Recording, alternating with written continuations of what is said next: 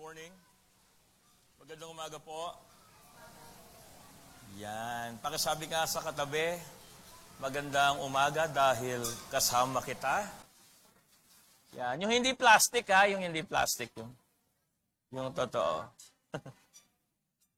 Okay, sa mga Pilipino, katulad natin, we have this particular characteristic or attribute. Hindi masyadong sasabihin ng isa, wala yan sa lolo ko. Yung lolo ko, naka-score 58 points. Sasagot yung isang tropa, wala yan sa lolo ko. Naka-score 108 first quarter pa lang. Yung mga ganun ng kwentuhan. And basically, we love human being. We love to boast about a lot of things.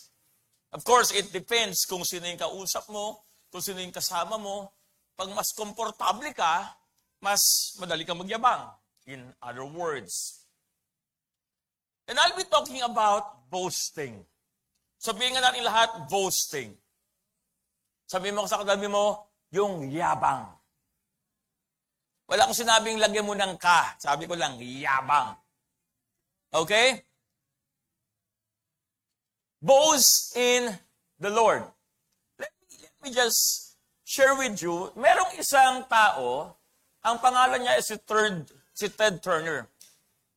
Siya yung founder ng TVSN at ng CNN. And this is a very, very famous until right now na news network. Not just in the US, but basically even in the whole world. And even Philippines, meron na tayong tinatawag na CNN Philippines. And other nations are basically accommodating and trying to get CNN. So, he was quite well known, especially on the 90s and year 2000. At merong isang bagay na binanggit si Ted Turner that really basically gained different reactions, both positive and negative opinions. Most disagreed, some agreed, but let me share it with you. Ano ba yung binitawan na phrase ni Ted Turner na nagkaroon ng halo-halo, iba-iba, at iba natuwa, yung iba nagalit na mga reactions? Ang sabi niya, Christianity is the religion for losers. Sino sa inyo papayag? Hello, hello. Taas ang kamay ang papayag sa sinabi ni Ted Turner that Christianity is a religion for losers. Ayaw niya. Okay, let's ask different way of trying to get your responses. Sino sa inyo ang hindi papayag that Christianity is a religion of losers? Hello? Hello, yung mga hindi papayag. Sige nga, taas ang kamay. Sino dito yung hindi niya alam kung ang Kristyanismo ba ay relihiyon ng mga talunan o hindi ng mga talunan? Hindi talunan. Talunan. So, we basically hear a lot of things about how do we deal with this kind of phrases. Kasi laging tinuturo sa atin, di ba? We are more than conquerors, especially if you believe that you are in Christ Jesus, that you love God and He loves you. So let me just give a little bit of praise or explanation on what Ted Turner said. Pag pinag-aralan mo yan, in your own way, nakaka-ines kasi tinatamaan ng konti pride mo. Pag ikaw ay isang Kristiyano, ikaw ay isang mananampalataya, tila baga sinasabi sa'yo, ikaw ay isang Christian, so you are part of a religion of and for the losers. And we don't like that. We don't want to be called losers. More so. We don't want to be called defeated. More so. We don't want to be called people of no value. We don't like those kind of terms. But if you would stand on the other side, ano ba ang ibig sabihin when Ted Turner basically discuss this. Magbibigyan ho ako ng konting background and mamaya, magbibigay tayo ng antithesis. I'm just giving the thesis of Ted Turner. You know why he said this? Because during his time sa CNN, yung mga Christian na mga trabahador niya, sila yung madaling ma-offend. Sila yung madaling mapagod. Sila yung madaling mag-resign kung may konting problema. And they even bring the idea of, bakit ka nagagalit? Galing tayo sa isang church ha. Pareho tayo ng pananampalataya. Dapat naiintindihan mo ako. That's why Ted Turner said, Christianity is a religion for losers. Because not maybe all, but most of the people he knew that was Christians made a lot of excuses. Pag pinag-uusapan ang excellence, pag pinag-uusapan ang hard work, naintindihan naman ako ni Lord etc., etc. That was the context. Pero kung sinasabi dito ni Ted Turner na ang identity ko ay loser, I won't believe it. Pero kung ang sinasabi dito ni Ted Turner, ay alam mo ba, na kahit anong isipin mong malakas ka, sa harapan ng Panginoon, mahina ka. Kahit anong sabihin mong righteous ka, sa harapan ng Panginoon, unrighteous ka. Kahit anong gawin mo, hindi mo kayang tapatan ang kabutihan, kapangyarihan, biyaya ng Panginoon sa buhay mo. Then, if that was the reason behind he said this thing, and I agree with him. So let me read 1 Corinthians chapter 1, verses 26 hanggang 31. I'll be reading from the Passion Translation. Ang sabi dito, brothers and sisters, consider who you were when God called you to salvation. Consider. Alalahanin mo yung bago ka tinawag ni Lord. Hello? Sino sa inyo yung naaalala nyo pa? Yung hindi pa kayo mananampalataya. Yung hindi ka pa Christian. Naalala mo pa kung gaano ka ba ka-addict. Naalala mo pa kung gaano pa kagulo yung buhay mo. Naalala mo pa kung gaano pa kagulo yung relasyon ng pamilya mo. Ang sabi niya dito, brothers and sisters, consider who you were when God called you to salvation. Not many of you were wise, scholars by human standards, nor were many of you in position of power. Not many of you were considered the elite when you answered God's call. Sino sa inyo mag-agree sa sinasabi ni Apostle Paul? Ulitin ko. Sino sa inyo yung tanggap ninyo na you were not that powerful? Hindi ka naman sikat hindi ka naman kilala sa komunidad mo. Hindi ka naman politiko. Hindi ka naman CEO o ganito ganyan. Ayun yung sabi ni Paul. Then he said, sa verse 27, sabi niya sa verse 27, but God chose those whom the world considered foolish. Tindi, no? But God chose those whom the world considers foolish to shame those who think they are wise. And God chose the funny and powerless to shame the high and the mighty. Sabi niya sa verse 28, verse 28 says, He chose the lowly, the laughable, as prominent. Then he continued on saying, so that there would be no place for prideful boasting. So sinasabi ng Panginoong Jesus dito, there's nothing wrong to be boastful. What makes it wrong, and when you do it, with pride. Yung prideful boasting. For there is no room for prideful boasting in God's presence. Amen? Then he continued on, saying sa verse 30, for it is not from men that we draw our light, but from God, as we are being joined to Jesus, the Anointed One, sabi dyan, and now He is our God-given wisdom, our virtue, our holiness, our redemption. And verse 31, last verse, and this fulfills what is written, if anyone boasts.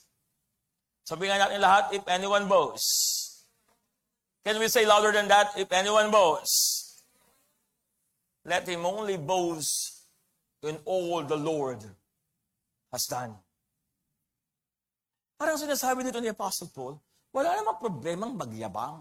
Wala namang problemang ipakita at ikwento mo lahat ng accomplishments, lahat ng nagawa mo. Wala namang problema kung isigaw mo, ibigay mo yung ebidensya, let the people see the manifestation, but do it not with prideful boasting, but be boastful in all that the Lord has done. Amen? Na-promote ako. Wala namang problemang ikwento yan. Isligaw mo hanggang gusto mo. Pero, huwag mong kakalimutan na na-promote ka dahil sa biyaya ng Diyos. Wala namang problema. Binigyan ka ng Panginoon ng wisdom to form and create your own company. Whether maliit man yan o malaki, whether malaki yung kapital o walang masyadong kapital, o yung mga trabaho na laway lang yung kapital, o whatever. Ano man yung mga bagay na yan, ang sasasabi ni Apostle Paul dito, wala namang problema. Ipagsigawan mo, ipost mo sa Facebook, isigaw mo, ikwento mo. There's nothing wrong with that. As long na ang ine-emphasize mo ay yung biyaya ng Diyos sa lahat ng bagay na nangyayari sa buhay mo. Amen? Let me share. How do we boast? That's the question. Pero alam niyo ba, it was quoted, before I move on, or as I move on, it was quoted from the book of Jeremiah. Kaya nga sabi niya dyan sa last verse, and this fulfills what is written. So I always want to be fair pag nakakabasa ho ako sa New Testament na mga quote or it was written, hindi pwedeng hindi mo balikan kung paano at saan sinulat. So let me read where it was taken. It was taken from the book of Jeremiah chapter 9 verses 23 and 24. But I will be reading from the New King James Version. Ang sabi dito sa verse 23, sabi diyan, this is what the Lord says. So si Lord din ang salita, according to the prophet Jeremiah. Let not the wise boast of their wisdom, or the strong boast of their strength, or the rich boast of their riches. Tatagalugin ko. Sabi dito, huwag magyabang ng karunungan ang mga matatalino. Ng lakas ang mga malalakas. At huwag iyabang ang pera ng mga mayayaman. Ang sabi dito ni Jeremiah. Then he said in verse 24, but let the one, sabi natin lahat, let the one. Sabihin mo sa katabi mo, ikaw yon, ikaw yon. Sino dito yung naniniwala yung katabi niya isa lang? Sino dito yung katabi niya parang dalawa? Hello? Sino dito yung katabi niya parang tatlo? Ay, malupit, tumatlo pa eh. Sino yung, hindi na lang yung katabi niya, yung siya mismo guilty. But let the one who boasts about this. Kung magyayabang ka raw, ang sabi dito ni Jeremiah, ito yung iyabang mo. According to the prophet. Ano yon? Ang sabi dito, about this, that they have the understanding to know me. Sabang translation, that they know me. If I will be boasting about something else, ang sabi ni Prophet Jeremiah, ang iyayabang ko ay yung nakilala ko ang Panginoon sa buhay ko. Amen? Sabihin ka natin, lahat magyayabang ako. Come on, loud. Lahat tayo, hindi magsasalita, pangit. Sabihin natin lahat, magyayabang ako. Ang iyayabang ko ay yung nakilala ko ang Panginoon sa buhay ko. Amen? So if I will be boasting on something, kung talaga hindi mo mapigil, dahil sa mga blessings na meron ka, di ba, sa Facebook, nakakatuwa, feeling blessed. Yan. Feeling blessed. Actually, ayoko makipagtalo sa inyo, pero I don't believe in that. I don't believe in feeling blessed. I believe that I am blessed. Whether I feel it or not. Hello? Hindi ko kailangan maramdaman na blessed ako bago ako maniwala. No, I am blessed because of what the Lord has done in my life. So, sabi niya dito, that they have understanding to know me.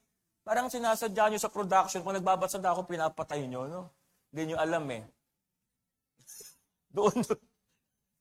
Sabi dito, that I am the Lord who exercises kindness, justice, and righteousness on earth. For it is that I delight, declares the Lord. So, ganda ng verse, no? Actually, ang background yan, wala tayong time i-discuss. He was talking about the accomplishments and some of the things that has been done and many. And he said, if you want to boast, this is how you boast. Boast, magyabang ka, because you have known me. Amen. So let me share 5 simple things. Maikli lang ho ito, mas mahaba yung introduction ko kaysa sa mga issue-share ko. Paano ba ako magyayabang? Sabihin mo nga sa takatabi mo, paano ba dapat magyabang ang isang Kristiyano? Paano ba dapat magyabang ang isang mananampalataya? Yan. Sabi ng iba, madali lang yan. Ayan. Ang yabang agad ng sagot, di ba? Madali lang yan. Okay, sisiw. How do we boast? Paano mo maipagyayabang ang ginawa ng Panginoon sa buhay mo? Paano mo maipagyayabang kung sino ang Panginoon sa buhay mo? Number 1 is believe. Sabihin nga natin lahat, believe. Can we say louder than that? Believe.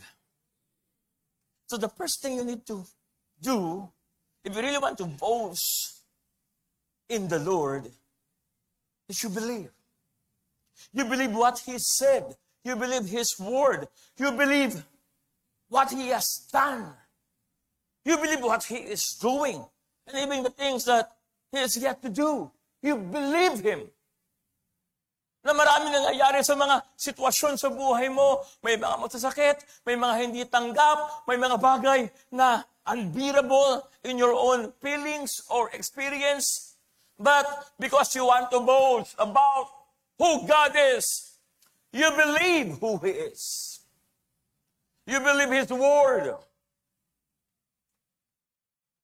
When I want to boast in the Lord, the first thing I need to do is to believe that He is my God, my Father, my Savior. He is my sustainer. He is my provider. He is my protector. He is my health. He is my wholeness. He is my peace. He is my security. He is my everything. I believe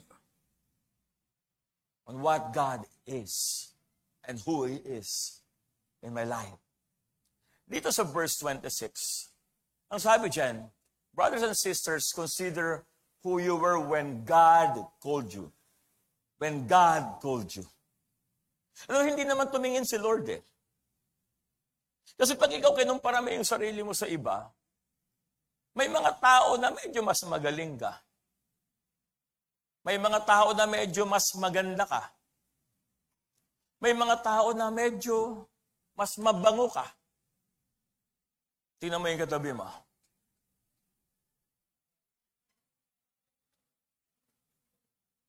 Parang ayaw nyo maniwala. May mga tao na you're quite better in some of the things. Pero may mga tao rin na pag tinabihan mo, mas may yaman sa'yo. Mas mataas yung posisyon sa'yo. Diba? And the point is this. God did not call you based on those things. God called you based on who He is. Ang sabi niya dito, di ba, marami sa inyo, hindi naman talaga. Ano, napansin nyo kahit sa klase, kaya dati kahit hindi ako honor, pinasa nyo yung naging part ng top, sa top sa school, yung mga elementary high school. Di ba may mga, yung time namin may mga top 10 pa eh. Konti lang naman kami sa klase, sa Muntinlupa, sa private school, mga nasa 30 plus lang naman kami sa klase. Tapos may mga top 10 kami. Nagtataka ako, ba't hindi ako nasasali sa top 10? Tapos nagalit yung teacher ko, ba't ka nagtataka, hindi ka pumapasok? Kala ko, basta may top 10, tapos sama ka na lang doon. Ganito, ganyan. Tapos muntik na ako maging honor kasi yung katabi ko tinawag. So, dinaanan ako, sabi ko, sayang. So, I was never part of the Deansleys. Yung college medyo napasama ng konti, latter part. Kasi medyo naneryoso na ako sa pag-aaral ng college. Pero yung elementary high school, talaga naman, hindi talaga eh. Pero napapansin kahit sa elementary, di ba? Ang estudyante sa mga public o private school, 60, 70. Pag sa private, nasa 30 to 40. Pero napapansin nyo, ilan lang talaga yung mga mababagsik? Yung pag nagsalita, hello class, my name is, pamira sabi, grade 3 nga ako, hindi ko alam ibig sabihin ng my name is. Pero ilan lang talaga. So in reality, whether we like it or not, mas marami talaga yung ordinaryo kaysa yung mga extraordinary. Hello? And I am not ashamed to tell, I'm not part of the extraordinary. I'm one of the ordinary. Hello? Pero ang tanong ito, alam niyo ba may mga classmate ako na, ang tawag dyan, pag yung mga top 1 lang ng elementary, ang tawag sa ganyan, valedictorian ba? Ako kasi balik lang ng balik eh. Ako may mga pastor tayo dito, si Pastor Bimbo, taba ako ng tawa dyan eh. Nag-elementary yan si Pastor Bimbo, 10 years, master's degree. Elementary pa lang, binasters na. Diba? Tapos nag-high school, 8 years. Sabi ko, ibang klase, si Marlon, ito pala, ilang taong ka sa high school? 10 years? 7 years? O, nag-extend lang siya kasi may hindi siya natutunan eh. Nag-extend lang siya. Pero the point is this, alam mo, may mga classmate ako ng elementary, high school, mga nasa valedictorian, kahit sa PBIAS, mga nag-magna cum laude, mga nag-cum laude. Tapos minsan pag nagre-reunion kami, na-amaze ako sa biyaya ni Lord. Kasi yung iba sa kanila, walang church. Nagpapa-invite pa sa akin. Sabi ko, ayaw kita imbitahan dahil minamaliit mo ko noon.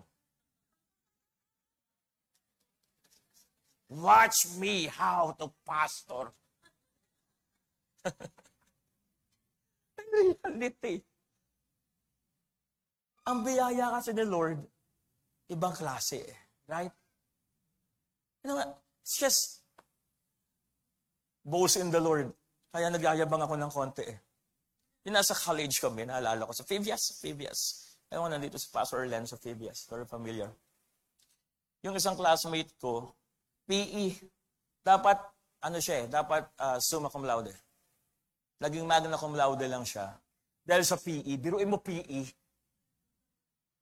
binigyan siya ng 1.5. Kung naging 1.25 at hindi nga pinerfect, summa cum laude siya. Talino, as in. Salamin. Paano ba naman hindi tatalino? Ahead sa amin ng 5 years. Nag-aral na siya ng college, tapos tsaka nag-PBS. So siya yung magna cum laude namin. Pero ang grade niya talaga average. Sa PBS kasi ganito ang ganito ang rule. Kahit ang average mo pang summa o pang magna, kung meron kang isang subject na ang grade mo, kunyari, ang average mo summa cum laude, pero may isa kang subject na pang magna lang, magna cum laude. Kahit average mo summa. So yung kaibigan kong to, talino talaga. Kaya lang sa PBS nagkaroon kami ng preaching proficiency. Yung sino magaling mag-preach. Tinalo ko. Well,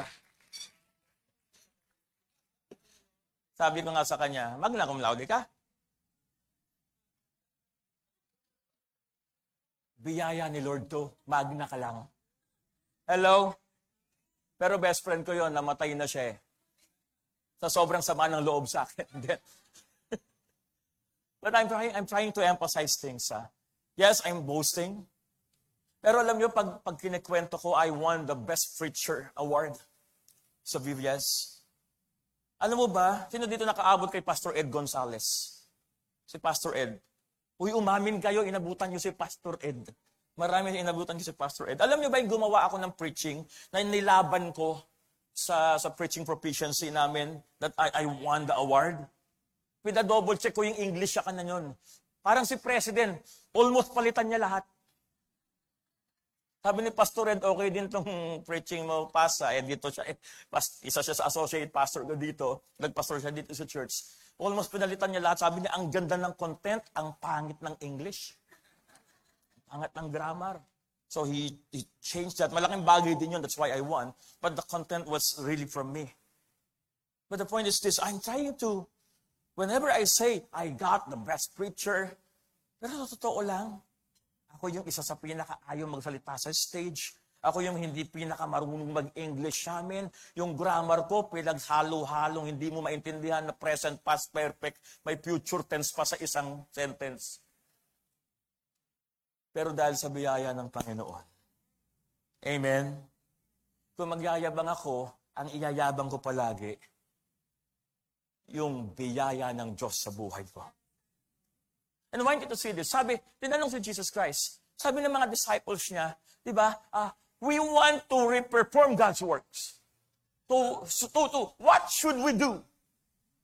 We want to perform God's work. What should we do? Ang sabi ng mga disciples, then sumagot sa kanila si Jesus Christ. Jesus told them, this is the only work God wants from you. Believe. Sabi natin lahat, believe. Your hard work must be a product of your belief. Everything that you do must be a product of what you believe. Para hindi nasasayang. Pangalawa, hindi lang yung believe. Sabi natin lahat, obey. We'll do B-O-A-S-T, boast. Pangalawa, obey. Kung talagang niyayabang mo ang Panginoon sa buhay mo, pag may sinabi siya, susundin mo. Amen? Kung naniniwala ka talaga sa salita ng Panginoon, na maganda ang plano niya sa buhay mo, for I know my plans for you, declares the Lord. Plans to prosper you, not to harm you. Plans to give you hope. And the bright future. Jeremiah 29:11. So whenever He taught me something, it's just proper and logical for me to believe and obey. Alam mo sabi dito sa verse 26? You answer God's call. Whatever your background is, whatever your accomplishments, whether malaki yan o maliit, ang pinag-uusapan dito, tumutugon ka ba sa panawagan ng Diyos sa buhay mo? Amen? For me, the greatest success a person can ever accomplish, can ever gain, a person can ever enjoy in his life is to become the person God wants him to be. Alam mo bakit? Sigurado ako yung kalooban ng Diyos sa buhay ko maganda.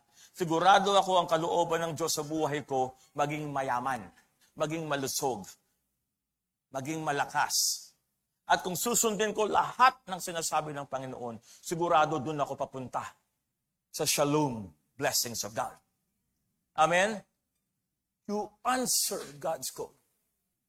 May panawagan ng Panginoon ng question. Am I answering it?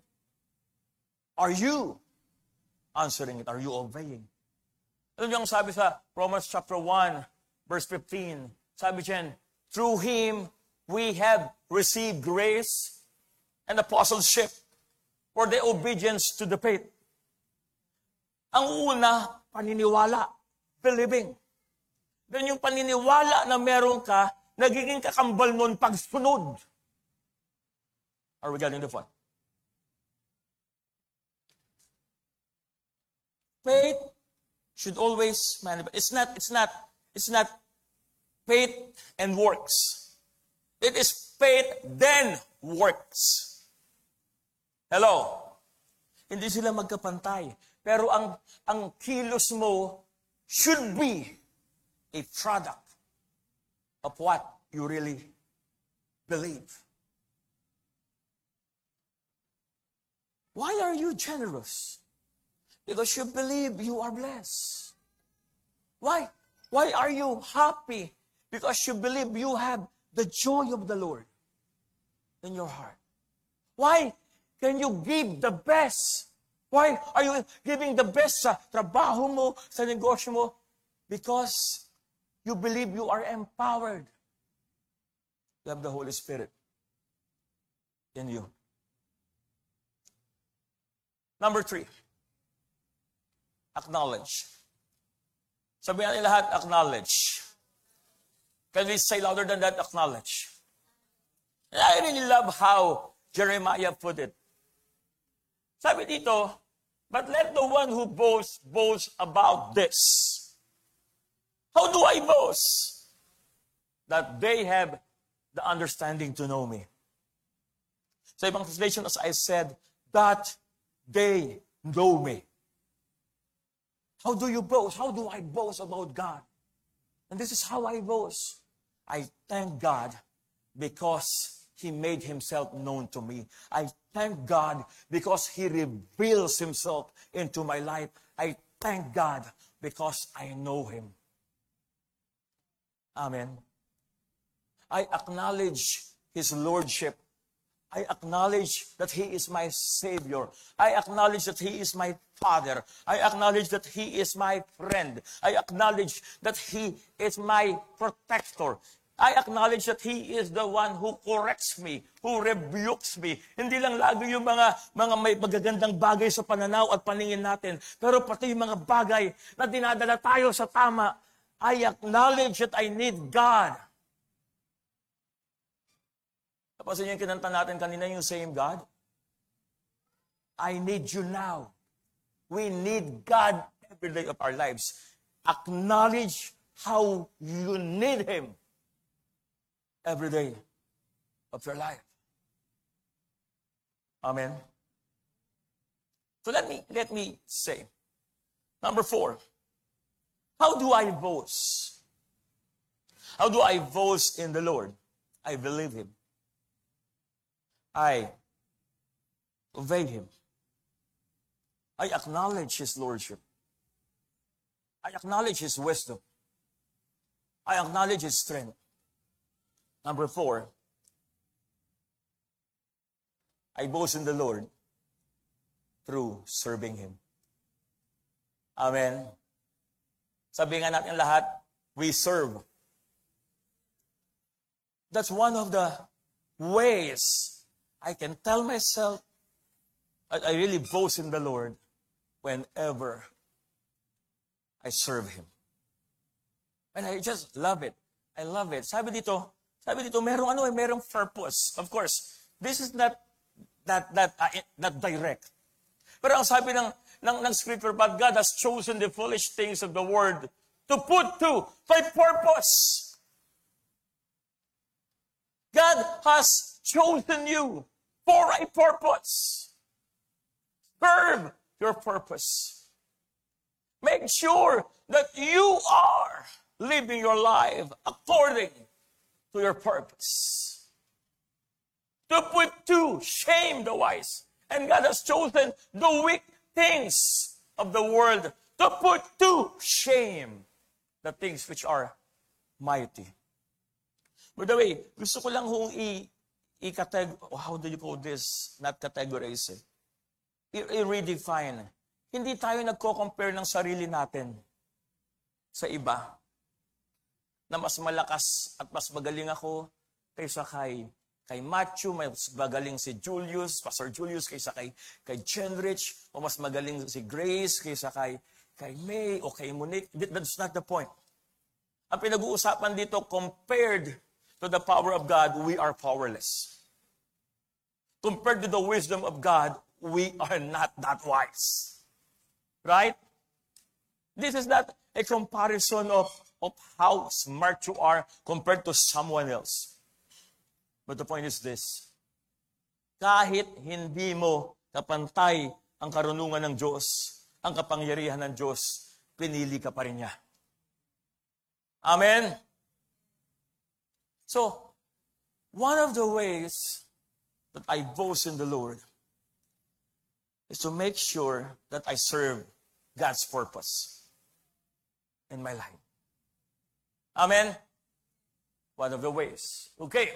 So let me read this from the New Living Translation, verse 28. Verse 28. Sabi dito, God chose things despised by the world, things counted as nothing at all. I want you to see this. See, Apostle Paul was not actually nothing at all. He was not actually despised. Kasi, ang dami nga niya accomplishments eh. He was one of the most fruitful Pharisees. Pinili pa nga siya para i-torture yung mga believers. But he was not actually despised. He was not counted as nothing. But compared to God, Paul saw himself. Compared to the wisdom of God, I'm nothing. Compared to the power of God, I am just nothing. Compared to the strength of God, I'm just nothing. So he was trying to tell here. Sabi niya, as nothing at all, and use them. Sabi natin lahat, use them. Lord, I want God to use me. I want to serve the Lord according to His purpose in my life. And lastly, ito pinakagusto ko sa lahat. How do I boast in the Lord? The greatest way na pwede kong iyabang, ipagmalaki, itaas ang Panginoon ay sa pamamagitan ng pagpapasalamat kung sino siya, ginawa niya, ginagawa niya, at gagawin pa sa buhay ko. Amen? Pinakamasarap na ugali ng isang mananampalataya ay yung laging ipagpasalamat ang biyaya ng Diyos. Ipagpasalamat ang pag-ibig ng Diyos. Ipagpasalamat ang ginagawa ng Panginoon sa buhay niya. Amen? And there's so many ways to thank God. One of the ways, so lift up your hands Face Him. One of the ways is to acknowledge that everything He has given you, He owns. One of the ways, pag sumweldo ako, pag pinagpala ako, yung tithes ko, bibigay ko sa church. Not because it's required, but because I thank God for His provision. Because I thank God He has given me a job. Because I thank God He has given me a business. Ano ba naman yung 10%? Ano ba naman yung tithes na ibabalik ko?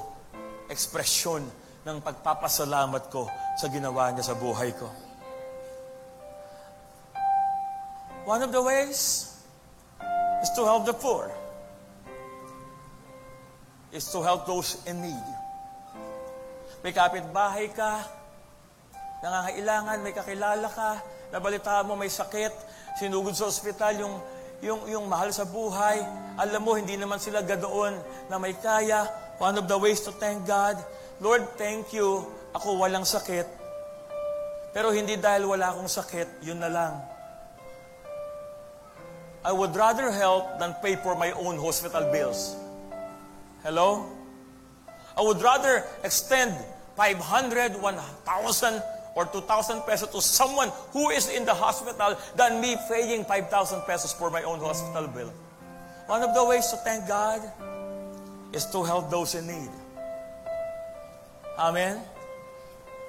One of the ways to thank God is to bless the people who's touching your lives. Day group member mo, gig head mo, or one of the pastors of this church, or maybe the senior pastor of this church. Lord, thank you for speaking to me, for revealing yourself to me through this church. And one of the ways I thank you is to bless those whom you are using. Pero isa sa pwede kong gawin para ipagyabang ang Panginoon sa buhay ko ay pasalamatan siya sa lahat ng ginagawa niya sa buhay ko. Amen? No, sabi sa Thessalonians, in everything give thanks. Sabi nga lahat, in everything. Come on, shout it out, in everything. In everything give thanks, for this is the will of God.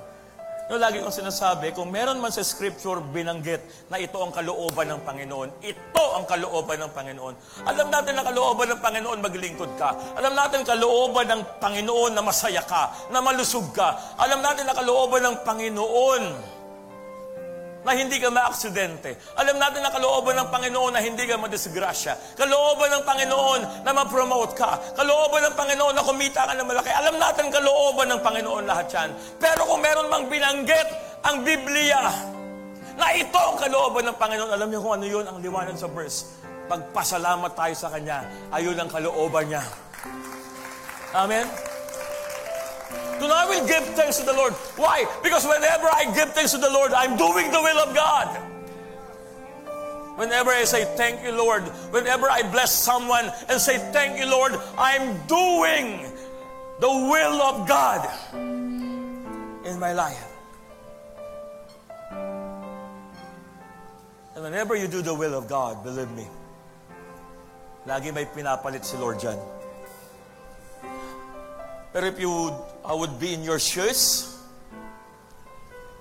hindi ako magpapasalamat para may kapalit. Kasi alam ko, darating na lang yon. Magpapasalamat ako kasi alam ko tapat siya. Alam ko hindi siya magkukulang. Alam ko hindi niya ako iiwan. Hindi niya ako iniwan at kahit kailan hindi mangyayari yon. Amen. That's why I am thankful. We should be thankful. Come on, let's all rise. Let's all rise. So how do I boast in the Lord? I believe Him. How do I boast in the Lord?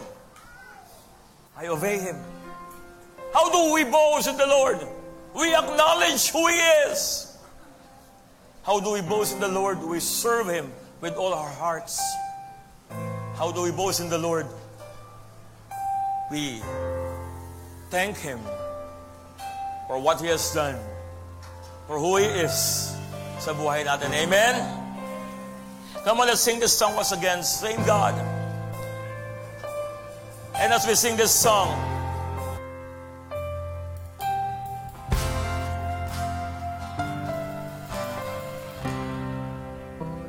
on the God of Jacob, we thank the Lord for His goodness.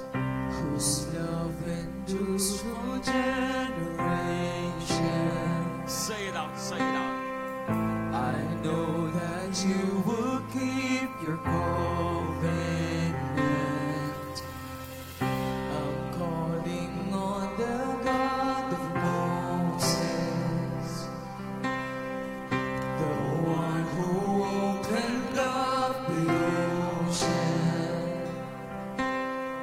I need you now to do the same thing for me. For me. Come on, beloved EFC. Say it out, say it out. Oh God, my God, I need you. Oh God, my God, I need you now. How I need you now. Oh rock of ages, I'm standing on your faithfulness. On your faithfulness, on your faithfulness.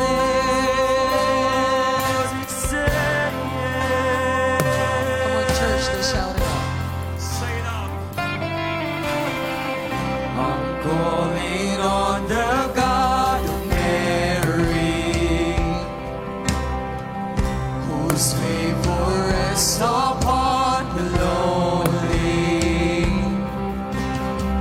I know that you know the I'm calling on the God of David. Yes, I do. Who made the shepherd boy courageous. I may not face Goliath, but I got my own giants. Oh God, my God, I need you. Oh God, my God, I need you now.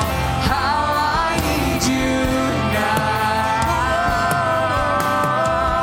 Oh rock of ages, I'm standing on your faithfulness. On your faithfulness. Oh God, my God, I need you. Oh God, my God, I need you now. How I need you now. Oh rock of ages, I'm standing on your faithfulness. On your faithfulness. We're the same God. You are a healer. You are the Savior. You are a protector. You're the same. You're the same God.